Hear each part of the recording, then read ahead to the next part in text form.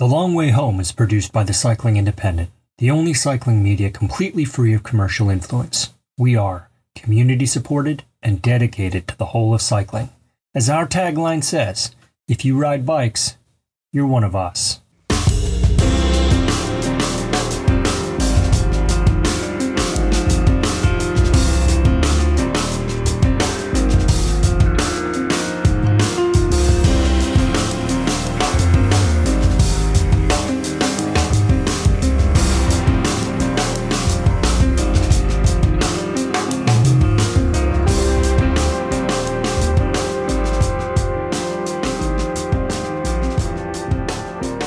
Welcome to the Cycling Independent's new podcast, The Long Way Home. I'm your host, Patrick Brady. Each week in The Long Way Home, we will bring you stories about cyclists and cycling, stories that speak to how cycling informs our sense of the world, making us more bearable and our lives more livable. Many of our episodes began life as written work published in magazines or sites like Red Kite Prayer and the Cycling Independent. Because so often how we tell the story is part of the story itself, recording these pieces and turning them into a podcast made sense in the same way that taking a nap after a long ride makes sense. Each episode will feature the writer presenting their work, usually either John Lewis or me, their voice taking us into that world. Some shows will feature a single piece, while others will feature several shorter pieces joined together by a common theme. These pieces aren't journalism in any classic sense. What we share ranges from the stories we tell over coffee to meditations on the nature of what it means to be a cyclist. Yes, we're prone to existential questions in a way that seems inseparable from the psyche of a cyclist. And for our first episode, we have a piece called My Day with Ilya. This feature first appeared in issue 15 of Peloton magazine. I wrote it on the plane on my way home from a bike tour down the Danube River. I'm proud to say it won the Silver Award from the Society of American Travel Writers for Special Purpose Travel. My Day with Ilya. A dozen friendly locals, 3 Russian motorcycles with sidecars, and 2 liters of homemade wine add up to one bewildered rider. When I heard the motorcycle's engine begin to wind out third gear, I realized that my driver, Ilya, meant to shift the thing into fourth.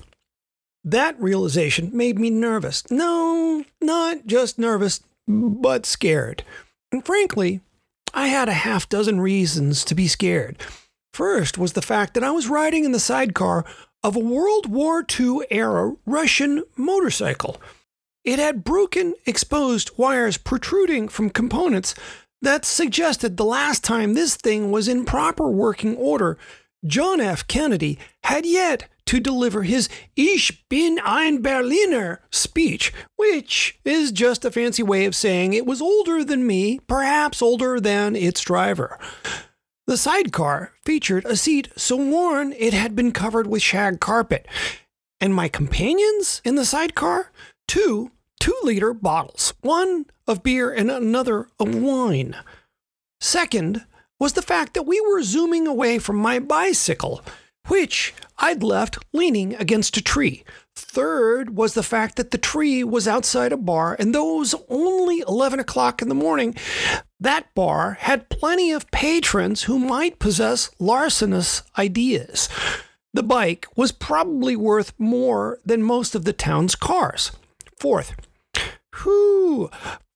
was that we were now going more than 40 miles per hour over roads that were difficult to ride on my bike at 20 miles per hour. Ilya was showing off. Fifth, I had no idea where we were headed, and you can't really get the magnitude of that until I tell you about my 6th reason to be scared. Number 6 was I was in Moldova. I was 10 time zones from home going for the first motorcycle ride of my life. I swear, it was the first time I'd ever ridden any sort of motorcycle with the guy who spoke, well, I'm not actually even sure what language Ilya spoke. It occurred to me that if anything happened to me, there would be no sympathy. Those who knew me would exclaim, "He was in Moldova. What the hell was he thinking?" Yeah, I had a reason or two to be scared. So, you know what I did? I grabbed onto the sidecar for dear life and laughed like a toddler being tickled. I can tell you that I've had a lot of very unusual, very unexpected, and very interesting experiences on bike tours. Experiences that wouldn't have happened had I stuck to the normal touristy stuff. Experiences that required being on a bicycle out away from the usual commerce of the city. Unscripted is the word my friends who work in TV would use, but my experience with Ilya was so beyond anything I anticipated, I think they would say I was offset. It all started when I pulled over to take a picture. I just wanted a shot of the cool old motorcycle with the sidecar. After all, you don't see a motorcycle with a sidecar every day. Something about it looked really familiar, though. I couldn't recall all the details, but my memory said it was a design that dated from World War II. Once I looked it up, I realized, I was right. Ilya was driving a Ural M72, a design the Russians either stole from or were given by the Germans on the eve of World War II, depending on which version of the history you buy into. This one had the front-wheel drum brake original to the design. Picture this. I am fundamentally an introvert. Left to my own devices, I'll head out for the day's ride, stick to the route as planned, stop at little stores and cafes to refuel when the van isn't around, and finish off the ride with as few surprises as possible. You might say I take the path of least resistance. Bridging the gap between my silence and the engaging world around me is an inexact science. As much as I like finding those unusual experiences, I tell people I'm really not very good at it. On this occasion, the simple act of pulling the camera out and smiling at the bar's patrons was enough to initiate an epic détente. The moment I snapped the first image, Ilya rose from his chair and strode over to his ride. He pantomimed a throttle twist with his wrist and went vroom vroom, which is the universal charade for a motorcycle ride. I'm still not sure which gesture I made in return, but as it turns out, I was able to capably communicate the equally universal, "Dude, I so want to go for a ride with you on your cool moto." Not that I meant to, mind you. Thanks for listening this far. We'll take a quick break and get right back to the show. The Long Way Home was brought to you by the Cycling Independent. If you enjoy this podcast, we need you to subscribe to the Cycling Independent today. Just go to cyclingindependent.com and click on Support TCI. It's cheap, easy, and goes a long way toward helping us produce more of the content you love. And now, back to The Long Way Home. The unexpected. As it turns out, Ilya's town was lousy with Russian M72s. I know this because I saw two more as he took me for a tour of his town's war memorials. I shouldn't have been surprised. By 1950, the factory in Moscow had produced 30,000 of them. We visited two different monuments to his town's war dead, as well as a graveyard. I'm assuming these were soldiers who gave their lives in World War II, if only because up to this point, all monuments I'd seen were either to commemorate lives lost in World War II or to promote the superiority of the great Soviet Union. The steps of the monuments were carpeted with broken glass. Either the townspeople did a lot of drinking here, or a very few people had been drinking here for a very long time, and no one owned a broom. There was no way to tell which theory was more accurate. At each of our stops, Ilya took the big bottle of what I was to learn was Cabernet, and at the foot of the monument, he would pour out wine in the figure of a cross. Even though he had mugged for some touristy photos with me, I took this as a sign of great respect, reverence even. Honestly, I thought pouring beer on a grave was strictly something gangstas did for homies. Noted. On our way back to the bar, where my bike was sitting untouched, we passed a couple from our trip. And while they got a good laugh from seeing me sitting in the sidecar, that was nothing compared to the shock and wonder Ilya's friends felt as they saw their friend with a guy covered in lycra, wearing a spaceman helmet and glasses like the petals of some hybrid flower covering his eyes. The moment we pulled up back at the bar, his cell phone began ringing. I thought nothing of it at first, but what had been 5 friends was suddenly 11. The phone would ring, and someone else would arrive. But I didn't piece that together until later. No, the first order of business. I thought I was just going to get on my bike, say thanks, and be on my way. Was for me to sit down and drink with them.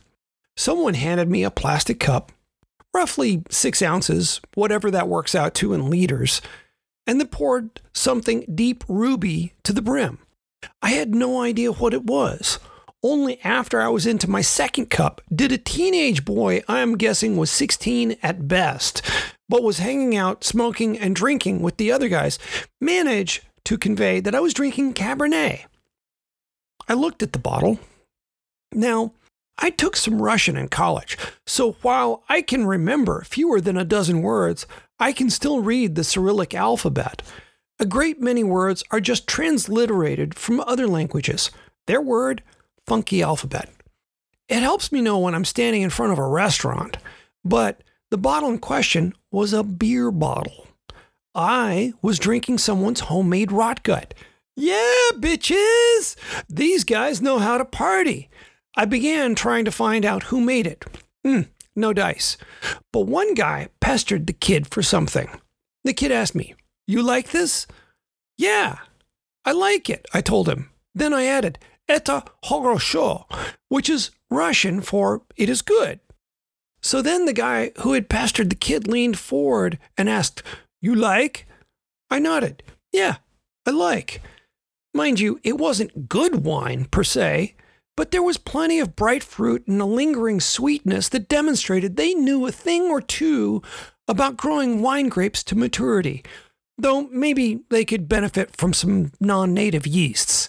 It wasn't terribly different from a non-fizzy wine cooler. I could drink this stuff all day. Somewhere between the end of the first cup and the beginning of the second, someone handed me a slice of bread with a homemade sausage aboard it. If there was anything ground up in the sausage I didn't want to know about, I was never going to find out. It was spicy as a sailor's tongue. Around that time, some of the guys began checking out my bike, which by this time amused me rather than concerned me. And I don't think that was just the wine working its magic. One of the guys tapped my Garmin unit and then drew an imaginary line up to the sky and then back down to the Garmin. With the raised eyebrows of someone about to ask a question, he inquired, "Sputnik?" As in Sputnik, the very first satellite to be launched into Earth's orbit. Da, Sputnik, GPS, I said, as I nodded emphatically. Hey, this communication thing is going okay, I thought. As each new comrade arrived at our table, we'd shake hands, we'd toast, and then they'd kill their glasses while I took a few obligatory sips. The toasting thing was difficult to catch on to. I tried "Na zdrovia," which is supposed to be "to your health," but they looked at me quizzically.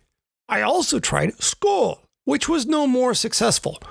Someone said "budmo," which, upon some research, I found means "shall we live forever," and suggests I was hanging out with a bunch of guys of Ukrainian blood, which makes sense given I was less than 10 kilometers from the Ukrainian border.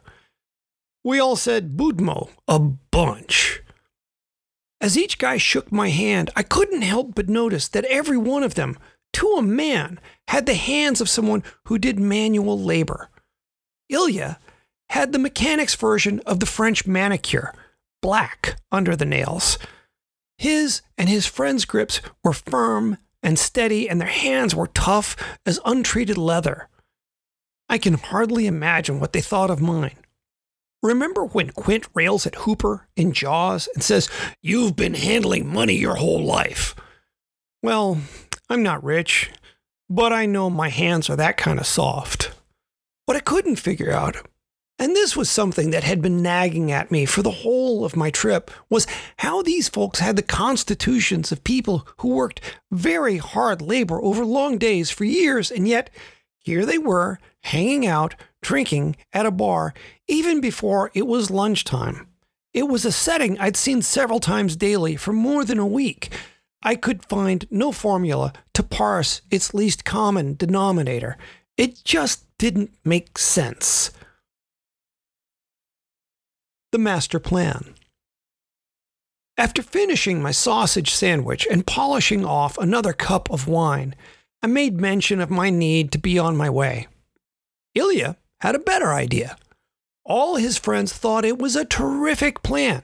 Instead of leaving, I would stick around drinking with them until some as yet undetermined time. Maybe dinner time, maybe midnight. I couldn't tell. Then, once we had finished off every fermented beverage this side of the Ukraine, this part is a guess, but their progress suggests I'm not far off, Ilya would put me back in the sidecar. Either I would hold my bike or they would tie it to the side of the sidecar. I couldn't tell.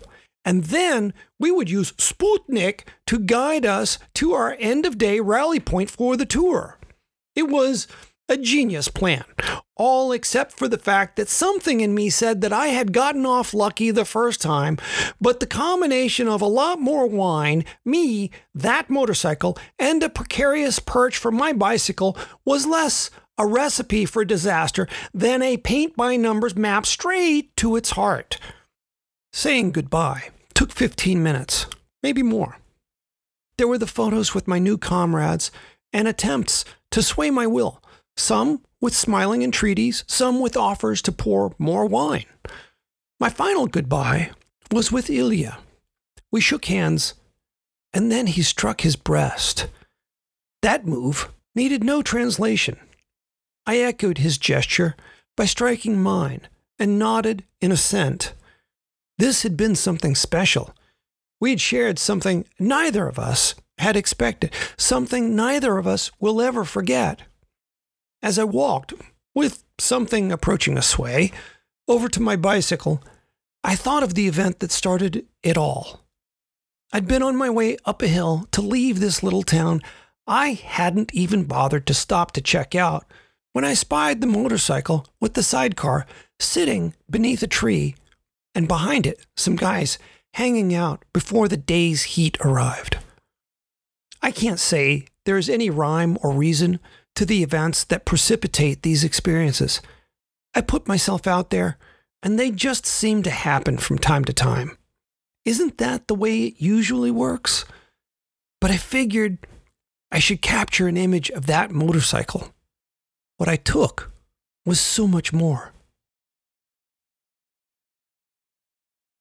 In our next episode, John Lewis will present a piece called By Accident. It's about the first time John got hit by a car, as well as all the times after that. He observes that each accident was unremarkable, even mundane, but they still changed him as a bike rider and as a person. The Long Way Home is produced by the Cycling Independent. Our motto is, if you ride bikes, you're one of us. Find us on the web at cyclingindependent.com or on Facebook at The Cycling Independent.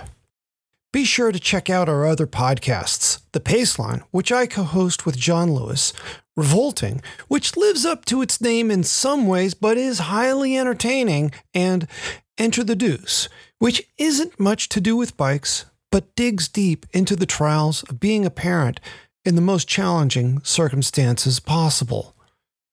This is where we ask you to subscribe. While we are grateful for underwriting from the Shimano Corporation, we are primarily community supported and need subscribers to keep the servers on. Maybe consider leaving a review wherever it is you found us. It makes it more likely other people will listen in. Constructive criticism is also accepted. Until next week, I'm Patrick Brady. Thanks for listening to The Long Way Home.